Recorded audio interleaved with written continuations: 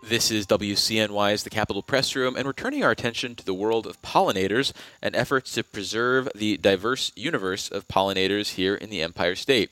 To do that, we're joined by State Senator Rachel May, a Syracuse Democrat who sponsors the Pollinator Promotion Act. Welcome back to the show, Senator. Thanks, Dave. Good to be here. It's our pleasure, even though we've really been popping a lot of peas, and that's not great for radio, but we'll do our best for the listeners. I hope you'll be with me on that. Absolutely.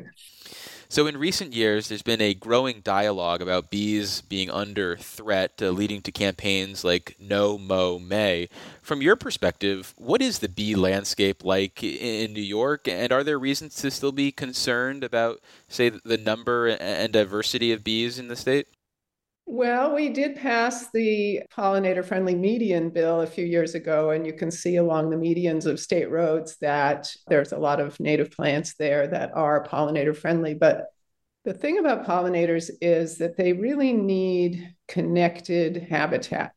So we want to see as many, not just large tracts, but connected tracts. So in this bill, it includes the highway verges, it promotes hedgerows around farms, a lot of state university lands that have real potential for establishing a lot of pollinator-friendly habitat. And that then gets us closer to the kind of critical mass we want to see.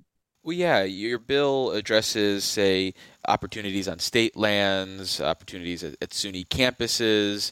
Do you imagine that this is a heavy lift for these different institutions to actually implement your legislation if it became law, or is there the expertise and personnel at these institutions and campuses to carry out your vision?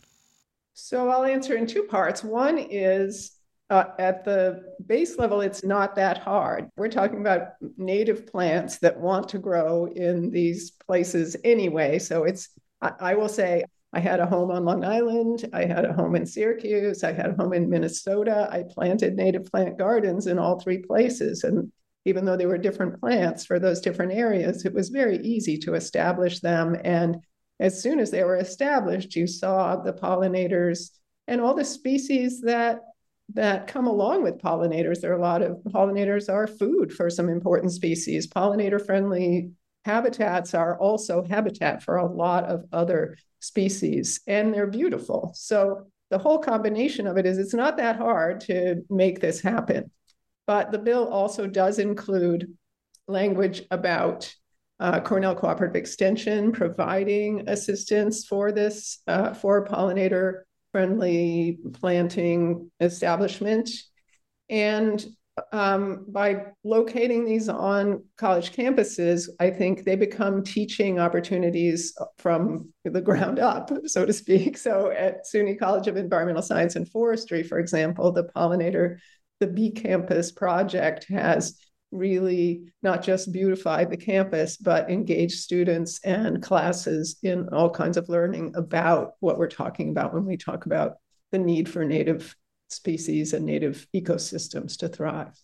Well, outside of, say, SUNY ESF, is there reason to believe that institutions around New York, whether it is higher education institutions or just any type of organization that's operating, say, something with some outdoor space, is actually proactively doing any of this, or will this represent a significant change for a lot of places?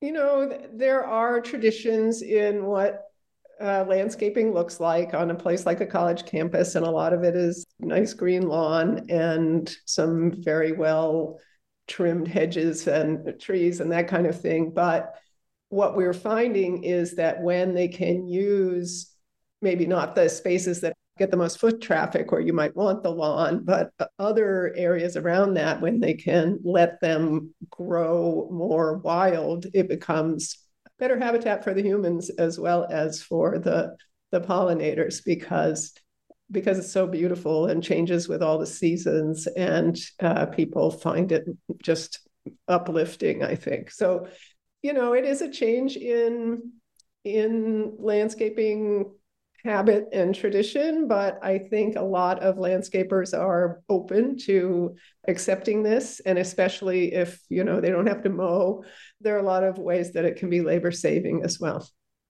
So, does your legislation serve as a mandate for these practices, or is it primarily about promoting them as an option to the different institutions we've been mentioning? It has a mix of things. Like, we want to put together a pilot project for hedgerow establishment around farms. That's not a mandate. But for the state university campuses, it isn't like every square inch of the property has to be pollinator friendly, but to incorporate the bee campus model on those campuses, yes, that would be a requirement, because we think the state owns a lot of land in so many different micro regions of the state, that establishing them there is both good for the pollinators, but also good for people learning how easy it is and how valuable it is to have these in wherever that we can in the state. With so-called birds and bees legislation that's been kicking around Albany and was designed to promote the safety of our pollinators, there was pushback from some in the agriculture community. So, as part of this initiative, do you have, say, any buy-in from farmers who need pollinators to do their work? Well, we just introduced this bill, so we haven't been doing the legwork yet of getting the buy-in, but I do think that this is an approach that farmers will be able to embrace. Farmers I've talked to who have hedgerows really swear by them as harboring a lot of beneficial species that help to control some of the pests that they encounter in farming. And they also can be helpful in reducing, say, flooding or places where water might collect and make it harder for them to do the farming. So I do think this will be something that many farmers will welcome. Well, finally, about this bill, how was it crafted? Who did you turn to, say, for help? Is there an apiary lobby that was knocking on your door? How did it come about?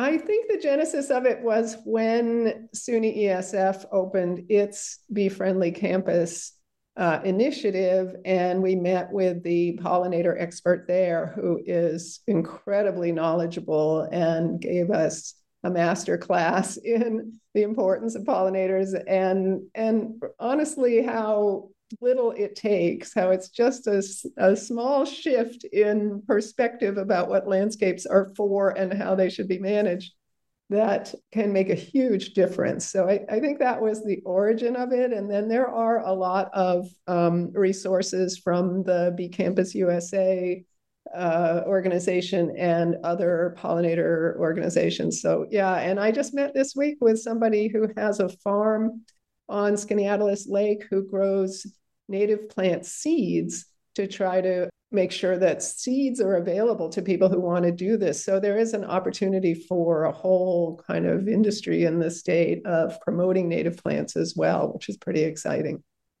Well, with the time we have left, I want to turn our attention to an issue that you were part of a hearing on earlier this fall, which is the state's laws governing bottle deposits and redemptions. And we recently heard from your Assembly counterpart on this issue, Assembly Environmental Conservation Committee Chair Deborah Glick, about the issue. But I'm wondering whether you've had any thoughts in the weeks since that hearing on what you learned, and if anything stood out from that experience that you think is going to shape your efforts legislatively on this issue in 2024.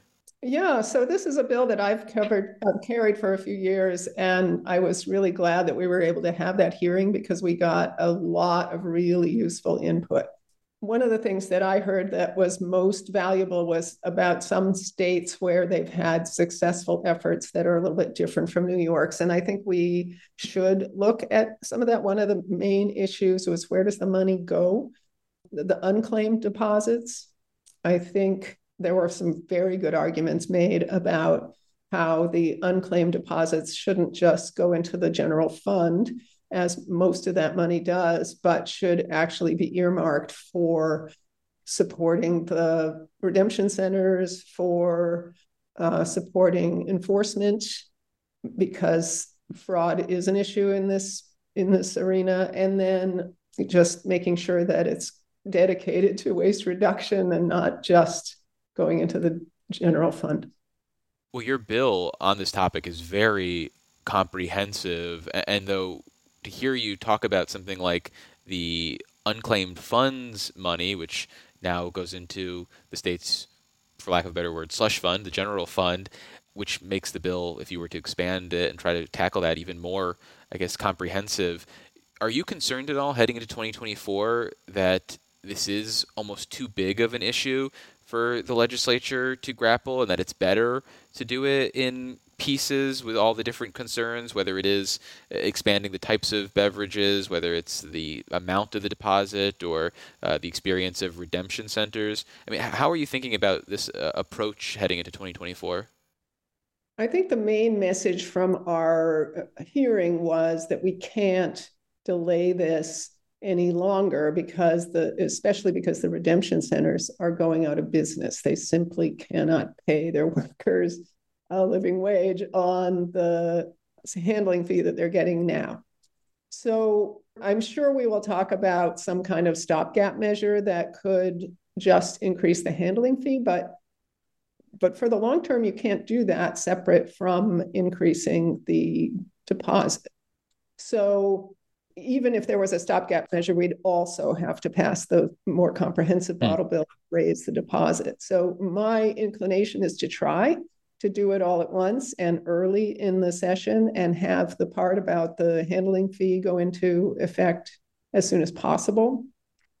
I have not talked with Assemblymember Glick about that as a change in this bill, and she may have other ideas. We'll have to figure out, strategize about the best way to really get that part of it done as fast as possible, because redemption centers are major employers, honestly, in many corners of the state. Very tiny villages and stuff have redemption centers that employ people, and if they're going out of business, that's a real issue for those areas, quite apart from the fact that it makes it harder for people to return their bottles and cans. So we've got to address that issue quickly.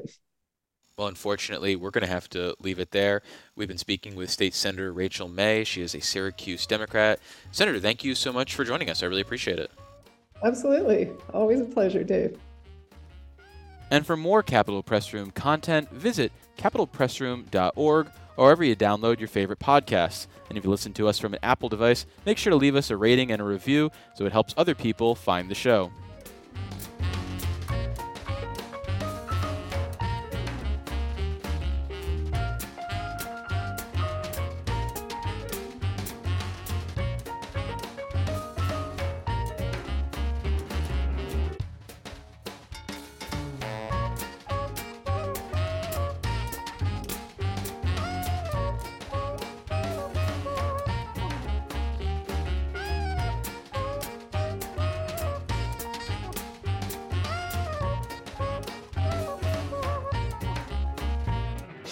Support for the Capitol Press Room provided by the New York State AFL-CIO, a federation of 3,000 unions fighting for working people by keeping New York State union strong. Visit unionstrongny.org for more information. Join us again for Capitol Press Room, a production of WCNY Connected, Syracuse.